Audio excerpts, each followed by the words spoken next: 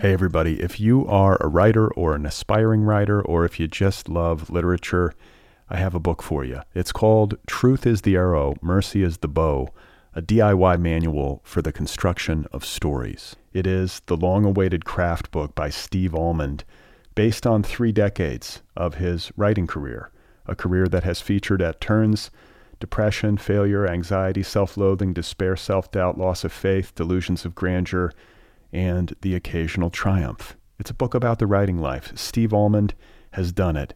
He has embraced it, the full catastrophe, and he has lived to tell about it.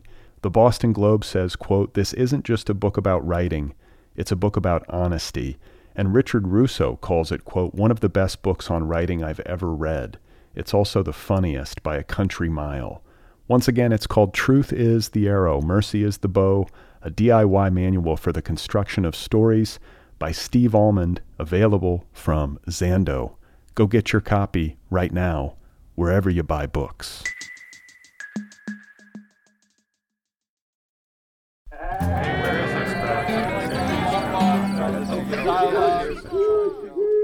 Hello, everybody. How are you? Welcome to the program. This is The Other People Show. I am Brad Listy here in Los Angeles. Don't forget to subscribe to this podcast wherever you listen. You can also subscribe on YouTube. Follow the show on social media, TikTok, Instagram, and Twitter. My guest today is Jenny Shea, author of the debut novel Holding Pattern. Up until I went to kindergarten, like my first day of kindergarten, I only spoke Mandarin, and so being thrown into this new environment, I really felt like I had to understand the language. I mean, I had to understand the language just to understand what was going on, and that became I became really hungry for language. So I read a lot, I wrote a lot, I felt imperative. And then I think in trying to keep up or trying to be American or whatever it was, then I realized oh, this is really cool and really fun, and I love not just the practical aspects of this, but how transportive it is. Okay, that was Jenny Shea. Her debut novel Holding Pattern is available now from Riverhead. And it is a novel, to me, that feels very much like a novel about being in one's 20s. Holding Pattern is about a young woman named Kathleen who returns home after going through a difficult breakup.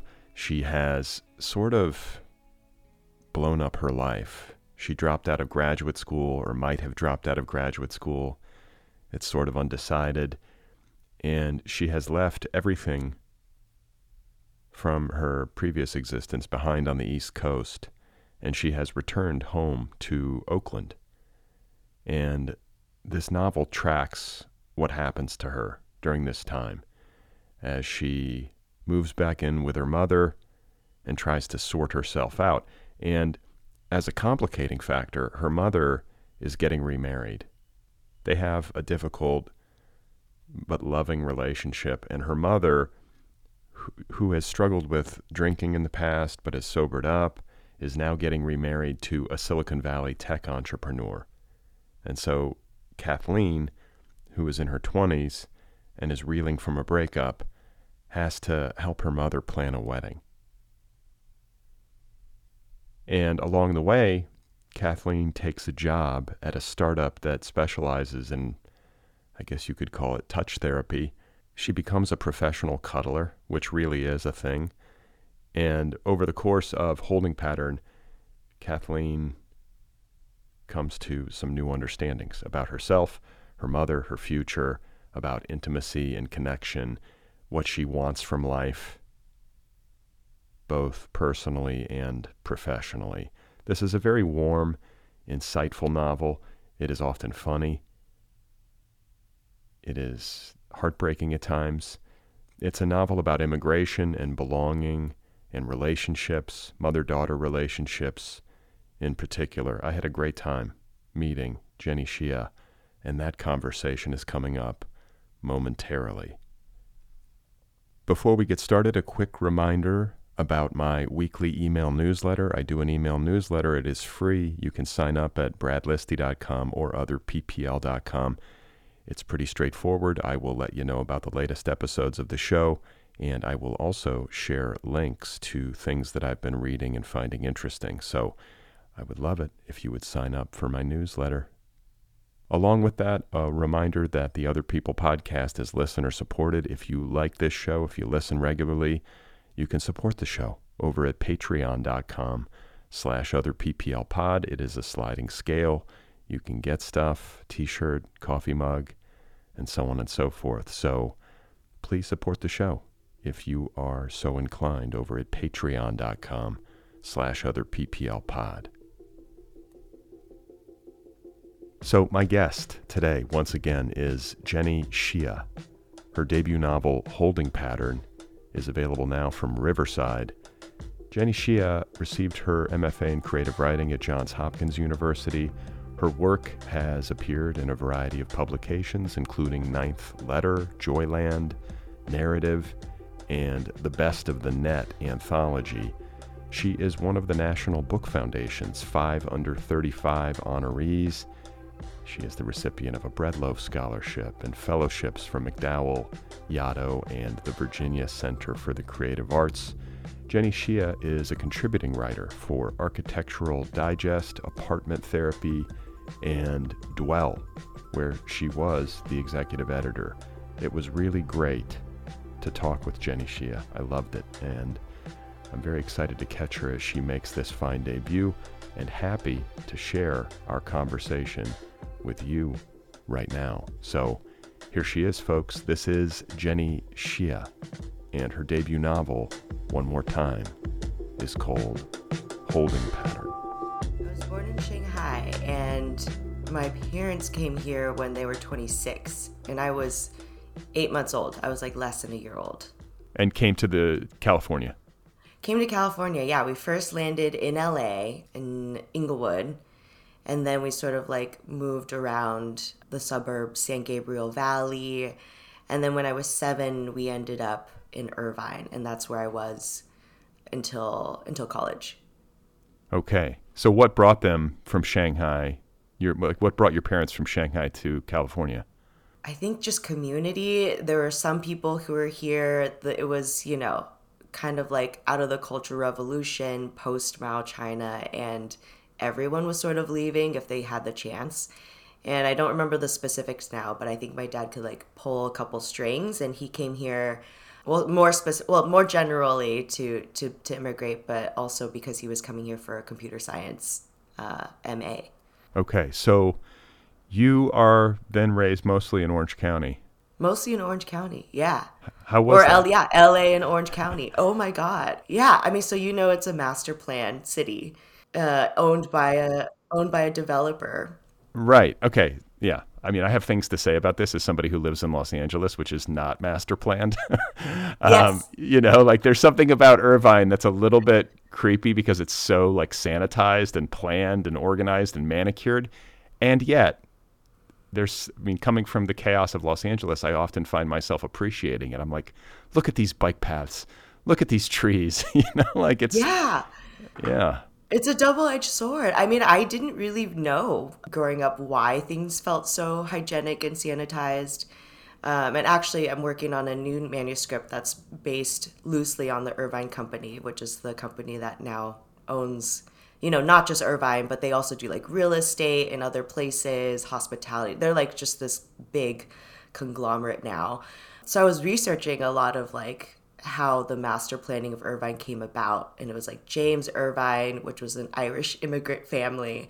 And this land used to be just like cattle grazing, agriculture. And then it wasn't really incorporated until the University of California wanted to build UCI there.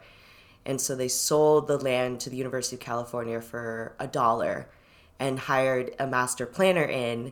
And yeah, made this whole plan for a city. And originally they wanted it to be pendant layout where they wanted the university to be at the center and all these villages, which are essentially neighborhoods, like fanning out from it. But then something was weird with the terrain. So they made it more of a pendant where you have UCI at the bottom of this necklace and then this oval shape where all the neighborhoods radiate out and 2 man-made lakes at the center. So it's like very, very thought out. Yeah, my experience of it was just like every blade of grass was exactly 90 degrees out of the earth. No billboards. Like they have all these rules about how things should look. I think Forbes named it like fourth safest city in America at one point. So it was really, really idyllic, but it was also really, really bleached. Like I didn't realize until I left Irvine and like traveled more that like, oh, not every establishment needs to be a chain. Like I don't think an independent store exists in Irvine. I'm like hard pressed to think of one. So it was really like growing up in a shopping mall. Yeah. And it's beautiful. And like you say, that's a weird like juxtaposition of characteristics. Like on the one hand, no billboards. On the other hand, nothing but chain stores. Yeah. So it's like they have certain aesthetic things that I'm like, oh, that's cool. And like I like the bike paths, and it is pretty to have all these trees here, and it is livable, but it makes me feel a little creeped out because of how perfect it is, or something like that. Right. Yeah, it's like you don't have to think about any other choices because we've already made the best choice for you. There's something sinister about that. So you grew up like what? Going to the mall, going to the movies. You must have, right? The Irvine. What do they call that big movie plex out there? The Irvine Spectrum. The Irvine Spectrum, right? Yes. Which has only ballooned in my time away. I went back to Irvine for the first time in like 10 years because my parents now live in San Jose recently, and I went to the Spectrum, and it's even bigger. It's like very faux Moroccan architecture, giant fountains. Is there a bookstore? You could do a reading at the Spectrum. It'll be full circle. I actually don't know if there's a bookstore. I doubt it. Yeah, it's wild. I went to the Spectrum a lot. I got caught shoplifting at the Urban Outfitters at the Irvine Spectrum. That's ingrained in my... Rite of passage. Right? You got to do that. What did you steal? I think I stole like accessories. It was like a belt maybe or sunglasses. Things that usually, I had like a little shoplifting spree in high school. And I was like, oh, these things don't have security tags on them the way that like clothes do. So it'd be like, earrings, little things like that from stores like Forever 21 or Urban Outfitters. And yeah, it went off when I exited. And I was the security alarm? Yeah. Oh my God. It went off. I was with my best friend at the time, and I just like tried to invoke my rights or something, where this manager was like, we need to look inside your bag. And I was like, no. And she was like, well, then we're going to call the police. And then I was like, okay, you can have my stuff back. So I went to the Spectrum. We sat in a lot of parking lots. Like we would just get in the car and just like sit in the car because everything closed at like 9 p.m. Which is another feature of Southern California life. This is not a late night culture even in Los Angeles. I mean, I guess if you really want to stay out late, there are probably places you can find, but it's not like New York where it's like 24/7. You can always, like LA people go to bed. Yeah. LA people go to bed, but in the Bay, people really go to bed. I was also recently there, and I remember it was like 9 p.m. on a Friday, and I was just in a Lyft, going from place to place, and there was just like no one on the streets. The pandemic, I feel like, also did something. But I've moved to New York from Oakland 2 years ago, so the difference is striking. I mean, New York truly, like, things end at 4 a.m. and then someone's like, okay, let's go to the afters. Right. Or let's get brunch, whatever. Yeah. So I want to talk about your upbringing a little bit more, but in particular as it relates to your book, because I think your book reflects your upbringing and reflects some of the relationships in your family. And, we talked about the fact that your parents brought you here, like you guys all moved here from Shanghai. Mm-hmm. And your mother speaks Mandarin, and you were assimilated speaking English, and you don't speak great Mandarin. I think you say you have like picture book level Mandarin. I think I read somewhere. Yes. So this is interesting to me, and this is also reflected in the book, is, Kathleen and her mother, they can communicate. Her mother in the book actually speaks passable English, but it's not like super fluent. You, on the other hand, speaking picture book Mandarin and your mother not speaking English, you guys have a language barrier within your own family.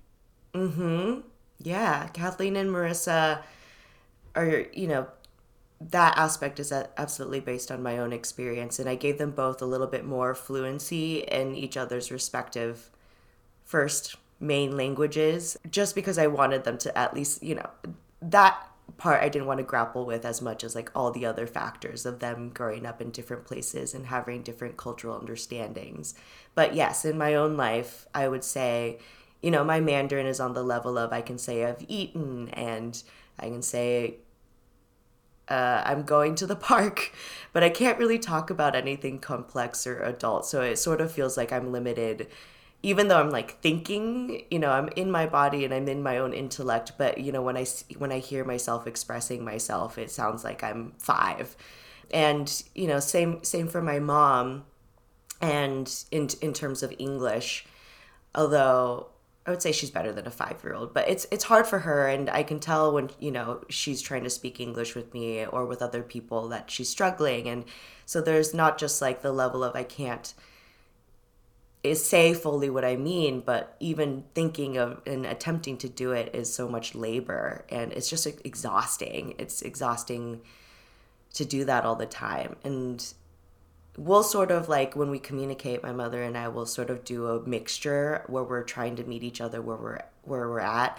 I try to speak more Mandarin, and so she'll answer in Mandarin, and I think part of that also is just like this is a language that we don't want to lose completely. So it's a little bit weighted in terms of like her being a little bit more able to express herself. But yeah, it's been tough, especially as I've gotten older and as I was sort of diverging from the life path that they'd imagined for me, and I started having to really defend myself Wait, and wait, wait. have. What did they imagine for you?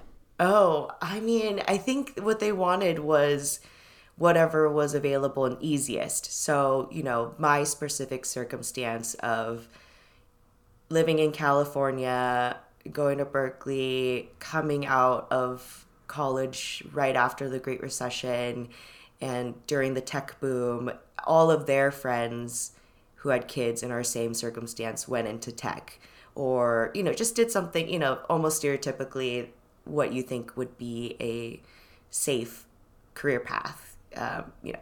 Computer science or law or some sort of something related to STEM, and I didn't want to do that. I wanted to study English, and then I got my MFA in creative writing, and I didn't really know how that would translate into a financially stable career, but I also couldn't imagine pivoting to do something else. So that was a big point of contention. I bet, and I feel like it's. I mean, I commend you. It's ballsy, and it's not super typical. I think for like a first generation child to like break out like that. Usually because it's like I've talked to people on this show over and over again who have that experience, and there's like such a concern about just being able to make it and survive that the safer path is sometimes sort of hewn to because it's too scary otherwise. But you had the courage to say, this is not who I am. I'm going to do an English degree and get my MFA at Johns Hopkins. Is that right? So that's a bold choice. And they ultimately supported you, or at least like they let you do it, right? I mean, right. Well, it's also like, what do I was like very jokingly, I used to say to my friends, like, what are they going to do? Fire me? Like, right, right. I'm their only child. We're an immigrant family. We've been through, so much to be here together. And, that was also, I think, a part of our dynamic too. Like the fact that I was an only child. My mom used to say, like, if there are other people in the family, like you could just go off and do your own thing. But she felt there's like this like responsibility of lineage or something of like, like we did all this specifically so just you could prosper.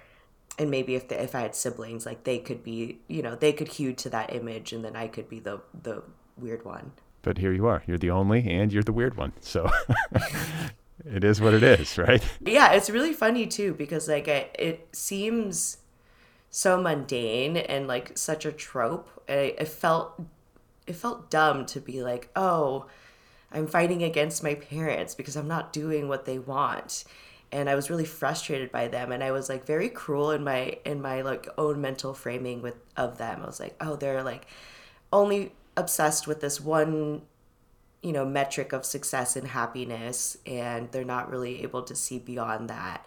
And it's only as I've grown up and part of the research of writing the book and just getting to understand where they grew up better that I realized that, it goes so much deeper than that. There's so much trauma from them. And, when they were trying to choose their career and life path, it was like you had one test, how in China you take one test one time, and if you don't make the grade, your entire life is effed up and you don't get a second chance. So there's this intense pressure, and how you choose your career, what opportunities you get are like totally backdoor, like connection that's really unjust, or the government will just somehow funnel you into something and you don't really have a choice.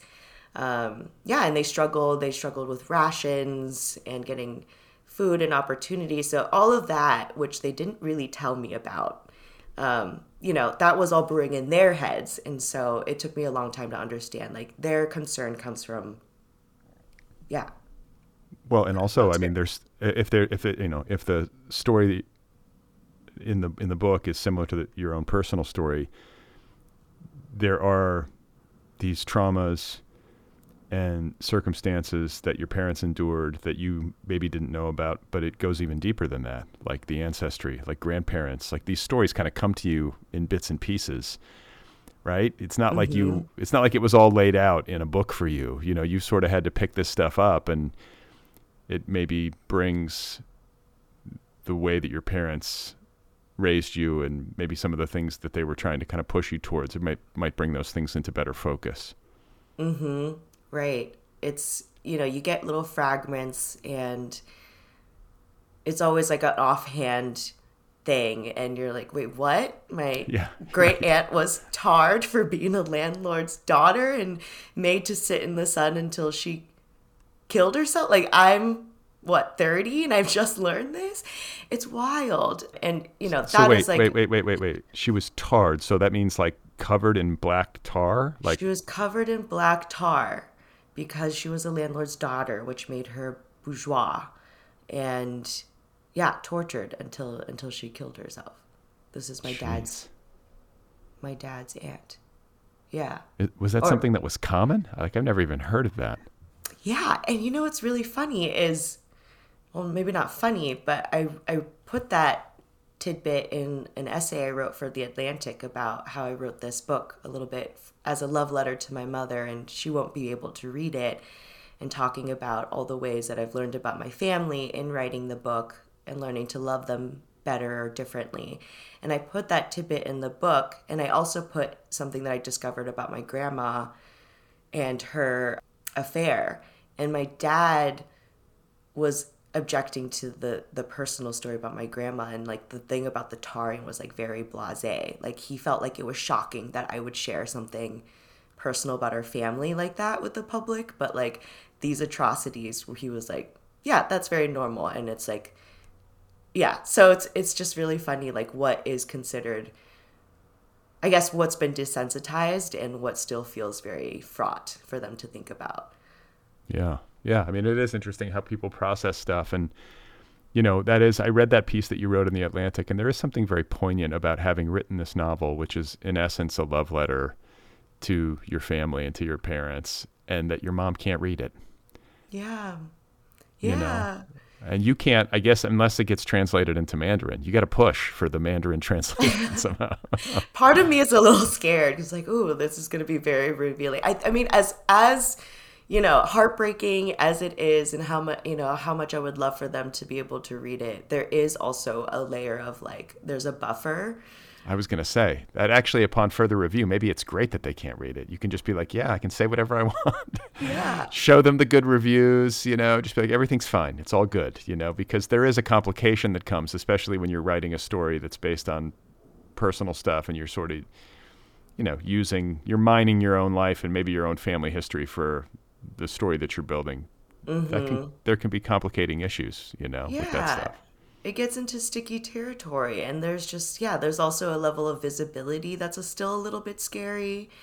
just because our relationship, I mean, this is probably universal of parent-child relationships, but like there's, an idea of who they are, and there's something scary about like all of a sudden ripping that off, especially to your parents of like, here's my raw brain. Right, right. Especially because again, I think it'd be different if we, communicated on that level our whole lives, but like our communication is still very much limited. So I think in a sense our understandings of each other as whole human beings is necessarily still limited too. Like I just don't really know maybe even their sense of humor as deeply as other people do, or the way they think, because there's always that truncation of how do I express this. So yeah, being if they were able to like dive into the book that way, it'd be a little bit scary. Hey, everybody, if you are a writer or an aspiring writer, or if you just love literature, I have a book for you. It's called Truth is the Arrow, Mercy is the Bow, a DIY manual for the construction of stories. It is the long-awaited craft book by Steve Almond, based on 3 decades of his writing career, a career that has featured at turns depression, failure, anxiety, self-loathing, despair, self-doubt, loss of faith, delusions of grandeur, and the occasional triumph. It's a book about the writing life. Steve Almond has done it. He has embraced it, the full catastrophe, and he has lived to tell about it. The Boston Globe says, quote, "This isn't just a book about writing, it's a book about honesty." And Richard Russo calls it, quote, "one of the best books on writing I've ever read. It's also the funniest by a country mile." Once again, it's called Truth is the Arrow, Mercy is the Bow, a DIY manual for the construction of stories by Steve Almond, available from Zando. Go get your copy right now, wherever you buy books. So interesting to me, this upbringing of yours in Orange County as an only child of parents with whom there is this language divide and this cultural divide, because they came here as adults. You came here as an 8-month-old. So you're essentially an American. And this is the culture that you know. And your friendships, and you're so language driven. I can tell just by, obviously you wrote a book, so you have a tendency toward this. But just talking to you, you seem like extroverted, and you seem, I don't know, like somebody who's a good hang. You like to talk. You must have had really tight friendships. If you couldn't be at home with a sibling and you couldn't really talk to your folks, you had to be talking to somebody, is the point. Right? Do you have a dog? I did get a dog, but only in senior year. Yeah. I think actually I don't think I had a lot of friends, at least for a good while, until maybe like middle school, high school. Like elementary school, I remember most of my afternoons were like I would come home from school and like read a whole book. Like I would just like flop on the carpet and just read an entire book and then eat dinner. Or it's like I would play board games against myself. Like I would play chess and I would like really try to beat myself. Yeah, but then I don't know, something happened in like middle school or high school. Maybe I don't know, with social life just gets to be a little bit more interesting and more sophisticated, where yeah, I really did start finding my people. You're like, bye, Mom. I'm going to the Irvine Spectrum to shoplift with my friends. God. Yeah. Wow. Yes, well, exactly. Do you have any, I know you've sort of got a limited understanding of your ancestry. You've kind of got it in bits and pieces, but do you have any sense of where your writerly tendency comes from? Like, are either of your parents literary or like good storytellers or anything? Do you have any sense of that? Or do you have any sense of maybe aunts, uncles, grandparents, like from whom you might get this gift? I don't know. I don't think so. I know my dad's, and again, it's so funny because like I can't read it, but I know that he'll send these like long missiles through WeChat to people about like what we've been up to. They're sort of it's like a social media update, and I get the sense that those are really well written. And so he has like a storytelling bent, but neither of them are really literary, I would say. That was also sort of like stomped out during post Mao and like not being able to get books. I remember like they were all contraband. So like they didn't really grow up with that. And I was not really close to my grandparents. But I do think a lot of it has to just come from like assimilation. Because like I say now my Mandarin is really poor, but up until I went to kindergarten, like my first day of kindergarten, I only spoke Mandarin. And so being thrown into this new environment, I really felt like I had to like understand the language. I mean, I had to understand the language just to understand what was going on. And that became like really, I became really hungry for language. So I read a lot. I wrote a lot. I felt imperative. And then I think in like trying to keep up or like trying to be American or whatever it was, then I realized like, oh, this is really cool and really fun. And I love not just like the practical aspects of this, but like how transportive it is. Yeah, that makes some sense. That hunger, for connection and for assimilation, and how you might have like an extra drive or something when it comes to language. Like, I guess that's another way that it can happen. I'm thinking of like Ingrid Rojas Contreras I talked to on this show, and English is her second language, but she writes beautifully in it. And I think came to it relatively late. Like, I mean, she grew up in Colombia, I want to say. Yeah. I don't know. It's just amazing to me is the point. Wild. Yeah, that people can like grab onto a language even later in life and like master it like that and then write in it. It's like I can barely write it in it and see my native tongue. So it's wild. Tough.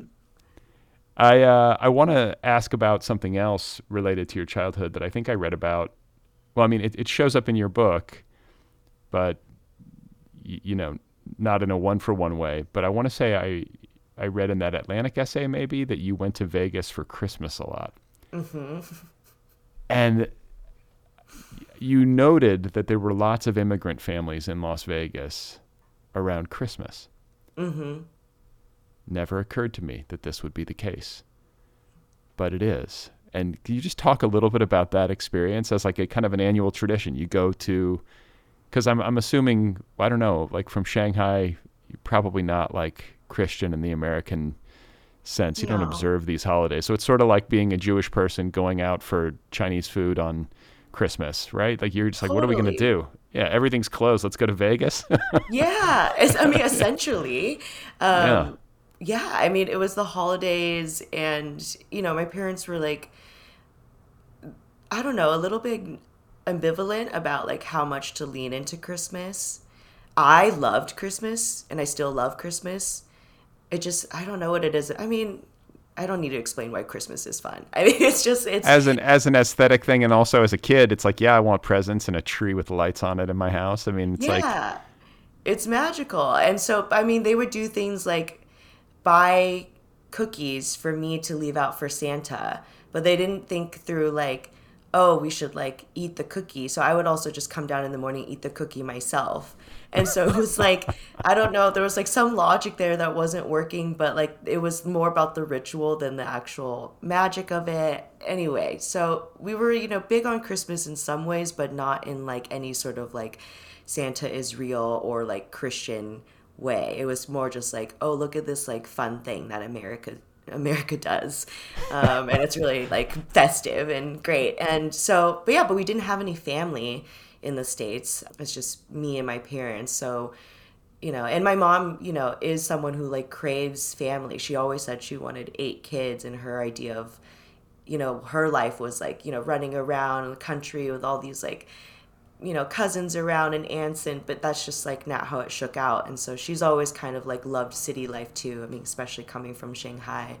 And so we would find like, what's a place that's we could go to, so to get out of our dreary 3-person house for Christmas, that's festive and like relatively cheap. And that was Vegas in the 90s. And, living in Irvine, it was maybe a 4-hour drive.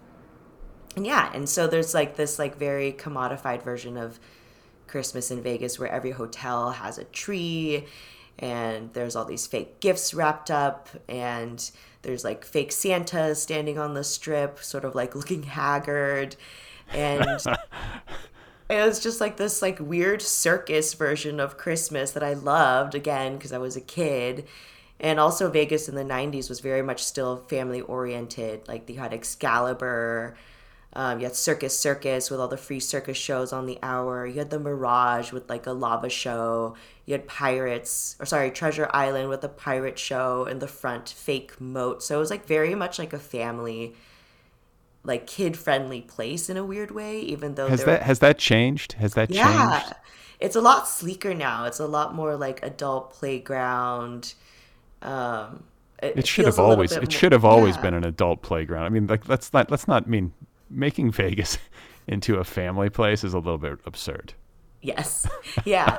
But I loved it. Yeah. Yeah, but yeah, when you would see just so many Asian families around Christmas time in Vegas. Damn, now I want to go. I've actually been, because I got to say, I liked Vegas when I was like 18, 19. I'd go on road trips with my friends and we'd be like, this is, because anything goes, that kind of like, when you're a certain age, that's fun. But now I'm like, ew, what happened in this hotel room? Something bad happened in this hotel room. I don't feel clean. Like, it's Yeah, just, you could just tell. yeah, it's just like, and then like all the dinging of the slot machines and people losing all their money. I'm just like, this is weird. But Yeah. I think my kids would actually get a kick out of it. And I sort of want them to see Vegas. I feel like Vegas is something one should at least see as an American. It is a quintessentially American place, right? It's so American. It's so fun, but then if you like poke at it even a little bit, it's so dark. Yes, yes. It's like, yeah, it's just like the greed and capitalist, impulse, like just on steroids, like taken to like its maximal degree, right? It's like a temple to that impulse. At least the Strip is. I know Vegas contains Right, more than right. that now. It's become like a complex city. It's not just this strip in the desert anymore. But that's interesting to me. I didn't realize. I think I never really. I've thought of Vegas on New Year's as like a place you go to, like, have a big party and ring in the New Year. But I have never considered Las Vegas on Christmas. Yeah, and I think it's also cheaper then too. So like that was an element of like if you want to go, this is the off season. Maybe I'll take my kids there. Yeah, there's a lot. There's like I don't know, now there's like the Meow Wolf installation out there. Do you know Meow What? Wolf? No, what is that? They're I think they might be canceled, so I shouldn't be plugging them, but it'd be fun for kids. They do like these immersive art experiences, if that makes sense. So the one in Vegas, it looks like a grocery store, and you walk in, it looks just like a grocery store, but every product is super weird, and they've manufactured all of them. So it's like a cereal box, but it has spiders in it, and like it advertises that on the cereal box, and then you can open a freezer door, and there's a tunnel, and it takes you to like a whole alien landscape. So it's sort of like combination art experience theme park slash like museum of ice cream Instagram bait. Wow. How do you spell this? Why am I not aware of this? It's Meow Wolf. I think they started in Santa Fe. All right. But I think there was a scandal with the creator. He might be bad. Can we still enjoy Meow Wolf? But most people are bad. So most people who are in charge of creating the things we consume at some level, it's coming from someone very rich. Yeah. Well, I want to talk too about professional cuddling. I mean, you can't talk about this book without talking about this and about this issue of touch in general. I mean, the book is called Holding Pattern, and I think the word holding, there's a double entendre happening there. And, the title Holding Pattern is referring not only to Kathleen's sense of herself over the course of the story as she's sort of like, should I go back to graduate school? This guy broke up with her. She's not in a relationship. She's trying to sort that out. She's kind of at that place in her young adulthood where you're just trying to figure shit out, And she ends up cuddling professionally. Like she cuddles people. And I had a conversation about this. I think it was Melissa Phoebos. Mm-hmm. Right. And I want to She say I had that talked to her. piece. She had a piece where she went to a cuddle party, right? It was Yes. she was not professional. She wasn't doing it as a professional cuddler. She kind of went to experience what a cuddle party is like, where you just show up and they're strangers and everybody just cuddles each other. Which I got to say, personally, temperamentally, I don't think I could do it. Maybe I could. Maybe it would surprise me. I think I'm open, I guess, but like, man, that seems strange to me. And to do it professionally, especially as a woman, and to have mostly men, let's be real, right? This is mostly men coming to cuddle with women professional cuddlers. That's usually how it goes down. There's not a lot of women coming to be cuddled, right? Oh, yeah. I mean, I would say of the hundreds of, messages I've gotten, only one has been from a woman. Yeah. And she, disappeared. She ghosted. I don't know what happened. So I've never actually cuddled a woman unless I was paying her to do so, which I did as research at the beginning of the book. And yet, it should be noted that and correct me if I'm wrong, the overwhelming majority of these cuddle sessions are benign. They're not, like they can actually be like unexpectedly or strangely moving and, right? I mean, there's a real human transfer that happens that's very vital. And I get that. And I think this book feels, as so many books that I'm talking about on this show right now, they feel like they are tinged with our experiences of the pandemic. Like a book that is about touch, that was probably written at least partially in a time in which we were so removed from one another and kind of so starved for contact and commiseration and community. Look at how I did that. 3 C words all in a row. There you go. Kind of proud of myself, but beautifully done. Yeah, but that is like, that's where I think this is coming from. No, at least in part. Yeah, absolutely. I feel like that was, I started writing this in 2015, 2016, so far before the pandemic. But the cuddling aspect definitely grew in its place in the book. It was sort of like a subplot and then, became a central way for Kathleen to think about connection and intimacy and her relationships with people. And so as it was building and beefing up, absolutely that overlapped with the pandemic and that really dire part of the pandemic when we were just, bumping elbows and giving each other like 10 feet of space when you pass each other in the street. And yeah, I think we all felt that lack of touch and what it does.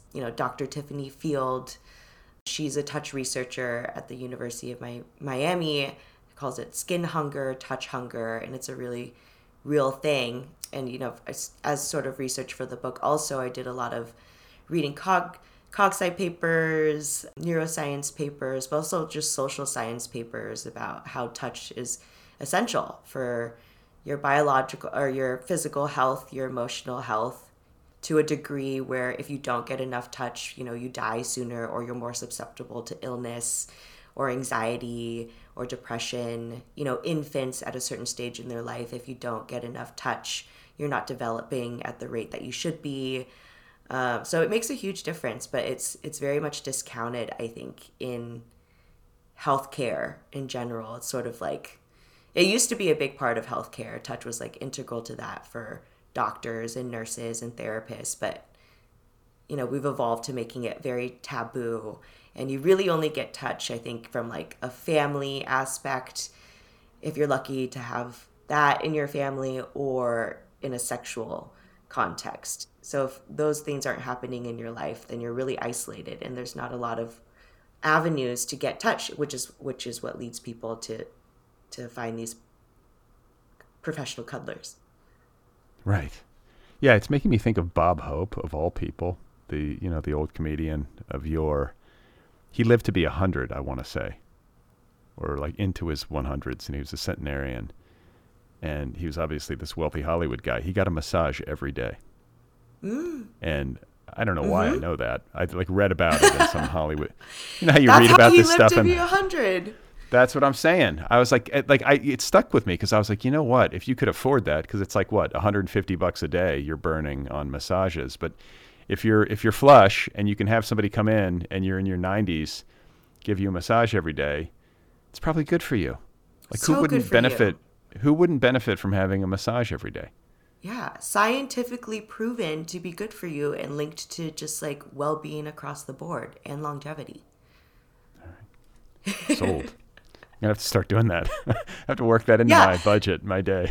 Yeah. You can be like, science says I need to get a daily massage. Well, when you talk about cuddling, you're obviously maybe there's a little bit of massage to it. I think it sort of Hmm. depends, but it's mostly just like static cuddling in different Hmm. positions.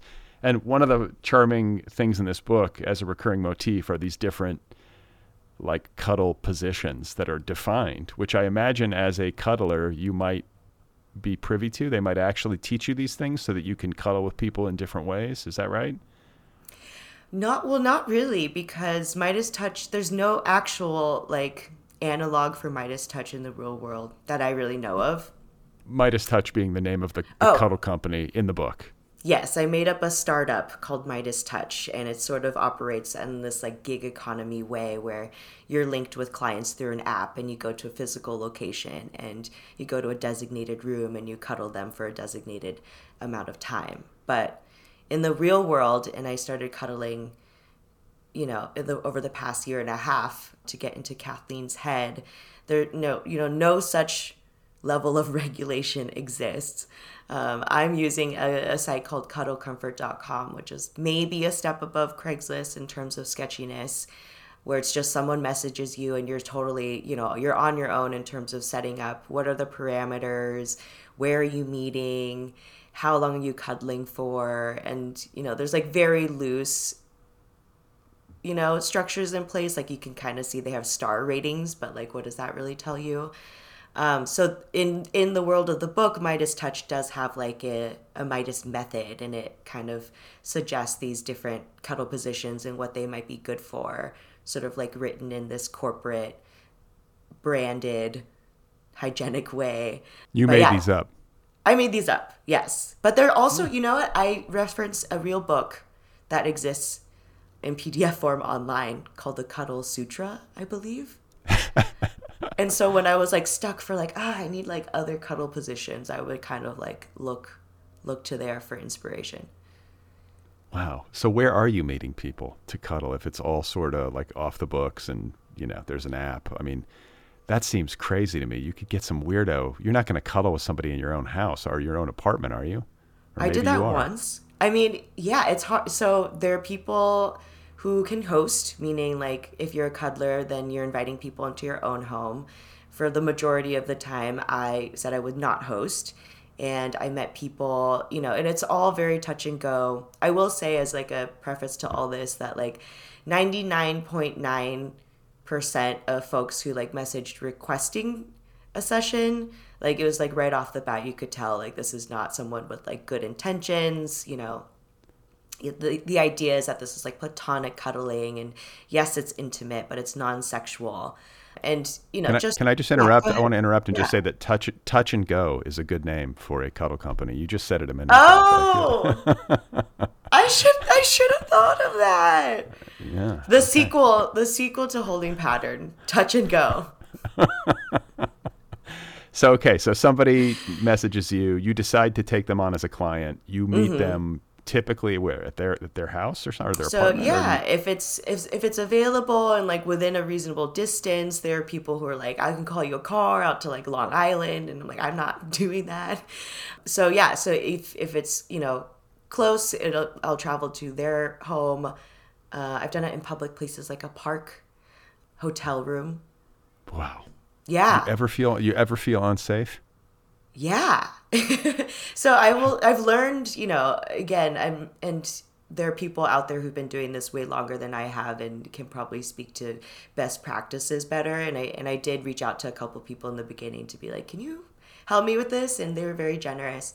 But I did learn to do a lot of just like pre-work framing. So, simple things like, did you read my profile and like follow all the steps? Like, can you follow directions and be respectful of that? Let's have a FaceTime, and then I get to get a little bit more flavor of who they are and why they're looking for this, and can I trust you? Are you a normal person? Things like that. And then I learned also at the beginning of the session to like really do consent framing, just reiterating like no touching of like swimsuit areas. Sometimes it's good to practice saying no, so we'll do an exercise where Like I'll ask, can I touch your arm? And they'll say no. And that's just like to get you into like the practice of saying no. And sometimes it feels awkward or like you're shutting someone down. But that just gets you more comfortable and like able to really hold your boundaries. I'll start with like breathing exercises or like box breathing. That's when you're like breathing What's box breathing? You're like breathing in for 4 counts, holding it in for 4 counts, breathing it out for 4 counts, and holding it empty for 4 counts. And it just makes you like, I don't know, more embodied, more present, relaxed, and we'll sort of like make eye contact and hold hands while we do that. So little things like that can kind of just like ease in and take away some of the nerves and also like my feeling of like, am I going to be murdered? But also, I say this to people too, like, it seems preposterous, but like it's not so different from like going on a date with someone and then like having a potential like one night stand, which is like what people do very often. And you're cognizant of your safety there too, and that's a whole different conversation. But it's like not so different from like what an average femme would be experiencing if they were dating. Like anybody might kill you. Well, they just found this guy out on Long Island today. Did you hear about this? No. Some serial killer. This Gleo B. I never even heard of it, but there's a guy who killed all these sex workers over the past like 20 years. There were like 10 sex workers in Jersey and Long Island and New York City that disappeared. Turned out it was an architect who had like an office in Manhattan. Whoa. And yeah, he grew up on Long Island. I mean, just broke. I'd never heard of this before, but I did not know that. Yeah. You ever have, like, do you carry like a taser or like pepper spray or anything to defend yourself with? You just go in, chill. Go in. I should. There was a moment someone brought me empanadas that he had made, which was so sweet, and I took a bite of one. He was like, "Oh, you should have it while it's warm." And then I took a bite of it and immediately was like, "Oh my God, I'm such an idiot. Like, what if this were drugged?" I mean, thank goodness it wasn't. It was just fine. He was just being very nice. But yeah, things like that you have to definitely think about and be on guard for. And I'll tell people before, like, I'm doing this. If you don't hear from me in like an hour, you should call. Here. You should call. This is my location, and you should, be concerned. Yeah, but there are in the novel. I mean, there's one relationship in particular which becomes complicated, more nuanced, more human than the typical, transactional cuddle kind of thing.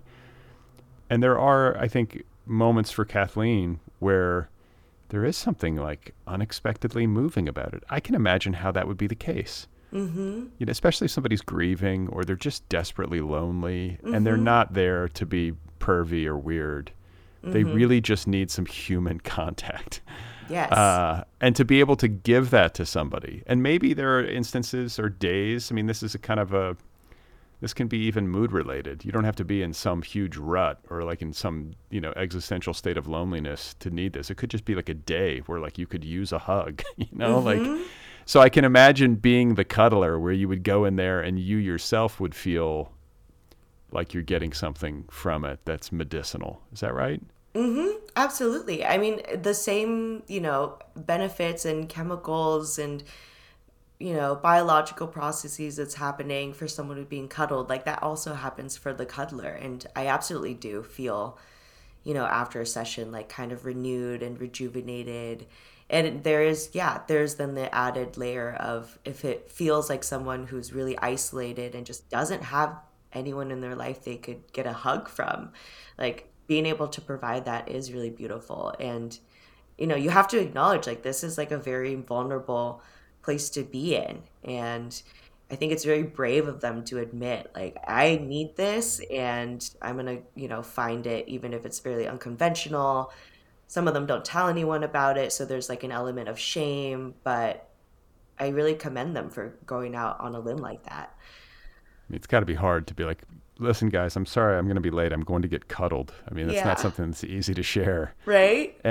And what about like hygiene, though? Because like what you might get somebody who's just, do they smell? Like this is where my head goes. I'm like, are these people, like, do you have to have like a conversation? Like, please make sure you're not That is part of the fresh from conversation. I try to put it in our like FaceTime before, where we're sort of setting like ground rules. I'll say, please be freshly showered and clean clothes, and Okay. I'll brush your teeth, all those things, just so everyone's comfortable.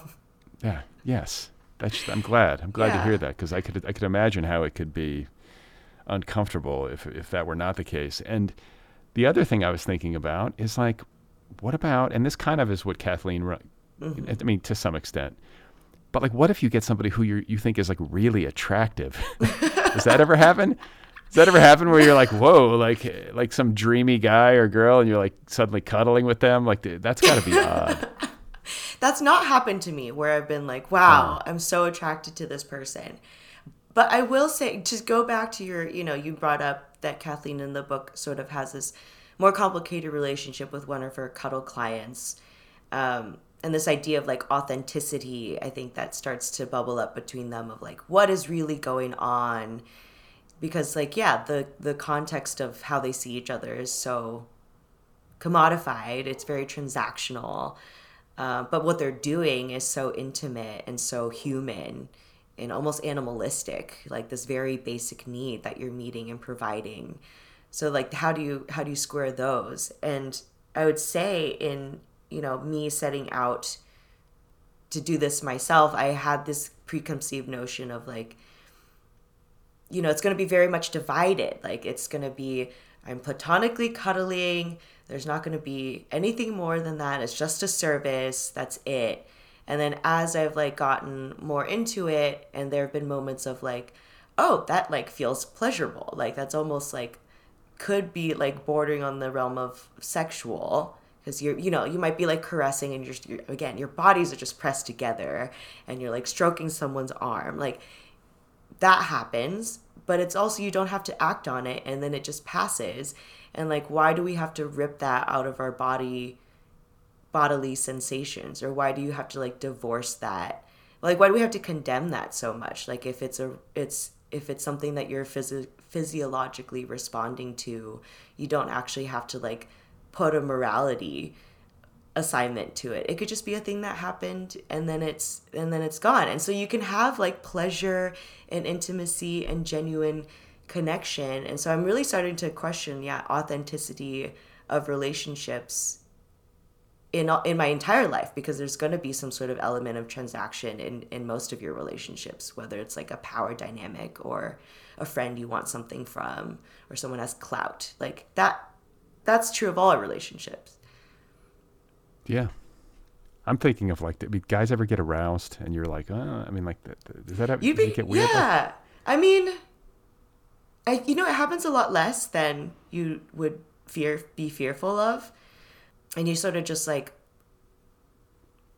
change positions. You just kind of like let things air out. Yeah. But and I've heard of other cuddlers who've said like, oh, especially like younger men will like be very respectful, and they'll like put a pillow in between you or something. Yeah. Well, that's nice. Yeah. That's nice. Yeah. It's this book, it's kind of critiquing the commodification, as you just said, of like intimacy. It's an odd thing to commodify. Mm-hmm. And more broadly speaking, this book, I think, and Kathleen might even say this in the book, or you said it in an essay. I always mix it up, when I'm talking with an author who's like written a book and written essays sort of related to the book. I'm like, I don't know which one it was, but makes you think about the commodification of healthcare, period. Mm-hmm. And this is something that has occurred to me across, in a variety of contexts, perhaps most often in the context of mental health care. Mm-hmm. I bristle so much at this notion that you have to pay for a psychiatrist out of pocket. And often the good ones don't take health insurance anymore. They have enough of a clientele, and they have enough of a success like record of, good track record, that they're just like, what, I'm done with Blue Cross. If you want to come see me, I will help you, and I will do a good job of it, but it's going to cost you $250 a session, or whatever it is they're charging. Mm-hmm. And that, like, I don't begrudge people making a living. I know that they've got to pay the rent too, but it just seems weird to me to be like, man, somebody's in dire straits. They could be on the brink. And you're like, you want me to care? You want me to care about it and help you? $250 a session, twice a week. You know what I'm saying? It's just like, man, there's got to be a better way. This should be something that we just have health insurance for. Like, right? In a saner society. You know, it's not that they don't get paid. It's just that they don't get paid like, you know, by the individual. I hate this idea that you have to pay somebody to care about you, especially when you're at your lowest point. Yeah, I feel very similarly of healthcare across the board. I mean, in the States, I mean, you see, I mean, this is not a new conversation, but you see other countries, you know, with universal healthcare and it being free and affordable and accessible. And here, I think we've all heard those horror stories of like, oh, if I didn't have insurance, this like very routine surgery would have been like tens of thousands of dollars, if not hundreds of thousands of dollars, and it would have financially ruined me. And that's someone with the, you know, the comfort and privilege of having health insurance. There are so many people who don't and just have to suffer through it or suffer the consequences. And that's healthcare in, you know, physical healthcare, but also, mental health care, which again, still is, I think we've come a long way, but is still very much stigmatized and isn't seen as like as essential, even though it's literally tearing apart our social fabric. Yeah. And so it's just so inaccessible. And the only ways to do it have been these like weird apps, I feel like, that sort of like, again, commodify, you know, you talk about why, exactly, I'm talking about BetterHelp, where, you know, telehealth, all these little like band-aids that have popped up, and they're like trying to solve a real problem, but maybe also creating this other problem of like creating the illusion that an app can solve a larger systemic problem as huge as like healthcare. But yeah, I don't know if it's here, but in New York, there's also things like TIA, which is like a health clinic for women. And it's kind of looks like Midas Touch, the way I've described Midas Touch. Like it's very like that same aesthetic. It kind of looks like a startup office with like archways and a certain like earthy palette of colors and like wood. So there's TIA, and then there's Tend, which is like a dentist office that's sort of branded the same way. And all of them are like, yeah, we're easy and we're more accessible, especially if you don't have insurance, I think. But yeah, there you see all the ways in which like the failures of the system have sort of like forced these weird commodified stopgaps. There needs to be a therapy session where you're doing talk therapy while being cuddled. You could combine these things, right? Yeah. You have a cuddler happening. Somebody's talking to you. Yeah. Then you go to the next room and somebody feeds you psychedelics, which is also a part of this now. Like there's all this integration. I mean, there are things happening in Los Angeles, as I'm sure you can imagine. And I know this, it probably started in the Bay, you know, up in Oakland and San Francisco, maybe even before LA. But there are so many things happening out in Malibu and the Hollywood Hills where people are taking ayahuasca with their therapist, and they're in a circle and they're all staying up all night, puking into buckets and like trying to work shit out. I mean, you're just like this, you know, but this is where we're at. This is how desperate I think people are for some relief, and to have maybe a sense of greater connectivity, and, you know, to try to work through shit and maybe accelerate healing. You know, I understand it. I'm a little bit skeptical in terms of its effectiveness. I don't know. Yeah. I don't want to denigrate. I think it's great if people are doing it safely and trying things out. But I think like in the long-term sense, because I have done some of that, I'm like, I don't know if there's really a shortcut. Maybe it can be an accelerant, but I don't know if there are shortcuts to wellness. And I think that's what people are so often so hungry for. Like you see it when it comes, I think, to psychedelics and psychotherapy, maybe together, especially together, maybe. If you're doing talk therapy and psychedelics, that combination could maybe lead you to breakthroughs more quickly. But if you're just doing psychedelics, maybe not. But then we see it with like Ozempic, like people taking this. People want a fast forward button, and they want to they just want to take a pill. They don't want to do any work. You know, that's what I think the impulse is. It's like, wow, if I do ayahuasca, I'm going to come out and I'll be the best me possible, and I'll have like spiritual insight, and I will have relieved some of my neuroses and all this kind of stuff. And I just don't know if it works quite that seamlessly. Though maybe I just haven't taken enough. No, I think there's like absolutely this like focus on optimization and efficiency, but that's what we've taught ourselves. We've like worked ourselves into this like frenzy of everything needs to be frictionless, everything needs to be efficient. I need, the 4-hour work week, like all of that. It's like so much a part of our culture to like do things quickly, but that's not how things work. And that's like, I think what has gotten us into this mess to begin with in, so many parts of our lives. Yeah. Hearing you say that, it makes me think of another aspect of your book, which is to me, it's very the Bay. I mean, it's American culture, but it's especially the Bay. And you are critiquing like this optimization culture and that sort of tech bro, venture capital, life hacking, biohacking culture that I think, might have its origins there. It's certainly California, it seems like, but maybe the Bay Area. But there is something about that stuff which is both alluring, if I'm being honest. Like you and I both have paid enough attention to it to be fluent in it to some degree, right? Mm-hmm. But it also makes me recoil, and it feels sad. Mm-hmm. There's a sadness inside of this self-optimization culture that I don't know if I've ever been able to fully define, but it also makes me a little bit angry. It's like, ugh, this is just gross. Like to constantly be trying to optimize the self and to better oneself. I think I think part of it for me is like, it's all about getting ahead. It's not about actually being happier. Mm-hmm. It's about getting rich. Like at the bottom, it's about like, I'm going to dominate. I'm going to create a business that I only have to tend to 4 hours a week so that I can travel South America and learn how to do the tango. I mean, I've read the 4-Hour Workweek, so I know. Oh yeah.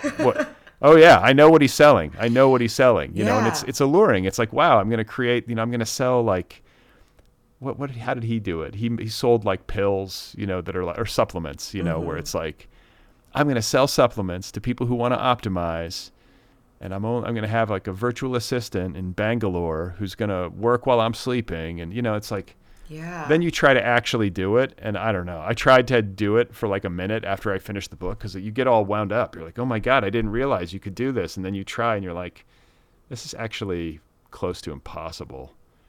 Yeah. And it's like, to what end? I guess, a lot of it is just like capitalistic, greed, to that end. But also I'm thinking now back to your like ayahuasca example, shortcut to like wellness, if that like the goal there is wellness. I think also what it does too is it just like fractures your identity into this like very discrete thing. Like ayahuasca has such a powerful tradition, and it's part of this like much bigger, more complex culture. And then we're just like cherry picking that and being like, okay, I'm going to do this thing and it's going to make me better. But then it like cuts you away from like all the other things that need to be happening in your understanding of yourself and the world, and probably a connection to nature that you're just like totally disregarding. And then you sell it back to people. It's so, And then I think, even like the 4-hour work week thing too, it does that. Like it hyper focuses you on like this one element of being so-called better, but at what cost, right? It probably cuts you off from a lot of good people and good experiences. I mean, I was talking to my friend Al McElroy, who's a writer, about this. They were my interlocutor during one of my events, and we were talking about this fascination of optimizing point A to point B, and they were saying like, we know what point B is. B is death. Like, why are we trying to like hurdle towards it, and sort of like sanitizing all the stuff of life on the way there. And also trying to beat death. This is just another thing that the tech bros want to optimize. It's like, I'm going to be a centenarian. Like there was just this story running around on social media about this guy. I think he founded Braintree, if I'm remembering it right. He cashed out for like $800 million. So he's got nothing but money and time. He takes like 50 supplements a day, and he claims that he's got his body, which is like he's 47 or something, like that he's as fit as his 18-year-old son. And he He eats all of his meals by 11 a.m. He has dinner at 11 a.m. No. Do you know what I'm saying? And it's like, I just want to throw my phone across the room, like just shatter a window. It's like, these people are miserable, are they not? And it's a certain kind of person who's like, I call them achievement robots. They're like really good at achieving and getting and doing and, you know, and like, it's never enough. Mm-hmm. It's like, it's never enough. And I think they think it's making, I think the idea is like you're going to inspire others to like reach for the stars or whatever, makes me anxious. Mm-hmm. Do you know what I'm saying? It's like, I don't have that feeling. I see this and I'm just like, something ain't right. And there's nothing wrong with taking good care of yourself. Like it's good to take care of yourself and to try to be healthy and stay active into your older age. Like I'm all for that, but like the extremes of it. Mm-hmm. I guess maybe we need people to be these sort of lab rats to try to figure out what works, but it just seems like it's often dudes. Yeah. Right? It's usually dudes. Well, I don't know if I've ever seen a woman who's like, I mean, maybe for different reasons or something, but like self-optimization and like seems to be a very like guy thing. Like I'm reading Seneca, I'm a Stoic, and like it's like, oh God, you know. Mm-hmm. It's kind of terrifying. And you must have seen a lot of that in the Bay, right? Yeah, I mean, there's also like all these experiments with like anti-aging technology happening, and actually, I'm working on a new manuscript, and it's about these AI-enabled clones who live in a model home, but they're essentially, bred to be like lab rats for anti-aging technology. So they're like, they've been like sort of like biotechnically enhanced, and they've used like CRISPR gene editing to like make them super healthy, and it's all so like billionaires at some point can like use that technology and extend themselves. So it's happening, and it's terrifying. I think it's very divorced from the natural order of things, and maybe like the cynic in me is like, I know we're not going to get that far in this experiment because our environment is collapsing. So Right. It's like kind of like, okay, we're going to, dart our way to the very end, to the fiery end. I guess so. I mean, I see these pictures. There's this picture online of Mark Zuckerberg. He's like doing like, Brazilian jiu-jitsu practice or whatever it is. It's some sort of fighting. Like maybe it's he's MMA. Getting ready for his cage fight with Elon Musk. And he's like sort of ripped, he's gotten like really fit. And then like Jeff Bezos, it looks like a Marvel Comics villain now. He used to be like a schlubby nerd in his garage. Do you know what I'm saying? It's like there's something deeply weird. Yeah, it's weird. And your book speaks to it. And I think, it's not speaking to it in a direct way. It's just, I think it's more like Kathleen is reacting to these forces that are all around her in her environment in the Bay Area. And it's just sort of in the air, like not just there, but maybe especially there because of the number of people and the fact that it's just kind of like, it's like a self-experimentation zone, sort of like Los Angeles. Mm-hmm. And, I think that what this book is a lot about too is about identity, her trying to sort herself out, which I think I've kind of touched on a little bit. But one of the things that I want to mention about this book in terms of its plotting, which I think is really a shrewd choice creatively and kind of a good, almost like a rom-com setup. I mean, this is not a romantic comedy, but it does have some comedic bent to it, is just the fact that we have Kathleen and then her mother, Marissa, and her mother is about to get married. Mm-hmm. She's in her 50s. She's like working out, for her wedding. She's getting super fit. Kathleen is at a sort of like crossroads in her young life. Her boyfriend has dumped her.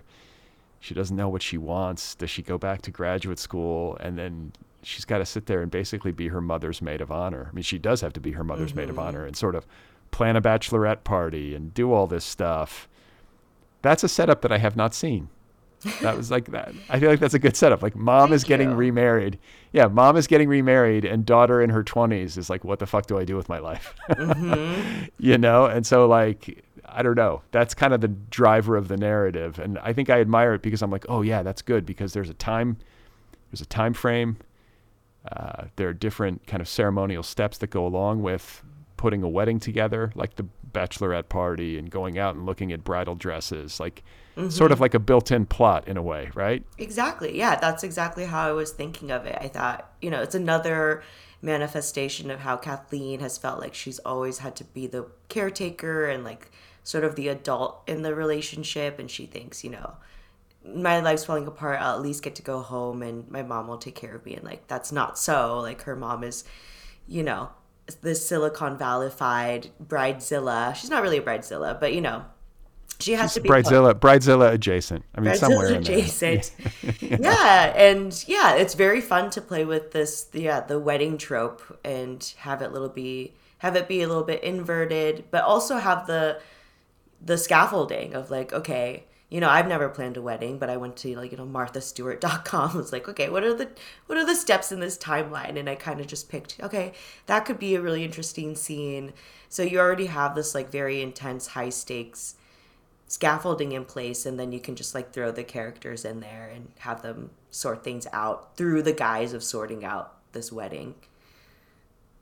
So, I mean, I don't want to spoil it, but it does. I do feel like Kathleen comes to some conclusions about intimacy and how she wants to be in the world and how she wants to relate to people that I found to be like, there's some wisdom to it, like maybe hard won, she's got to go through the, she's got to be sort of adrift for a while, cuddling people and hanging out with her friends who like, what are they? They have a rat that's like an animal influencer. That's another layer of complication. I mean, there are different subplots, but she's got friends. One, like her ex-boyfriend is now dating her best friend. It's cool. This is like going back to like high school and college and stuff, but it definitely adds some psychological complication to her situation. Right. It's like, it's cool, but is it really cool? It's a little weird, it's got to be a little weird. And especially if you're the person who's just gotten dumped and you're sort of like single and not knowing what to do. And then you're seeing your ex with your best friend and they're super happy. Then it's going to be emotionally complicated. It's charged, right? Yeah. So there's all of that happening. And I commend you.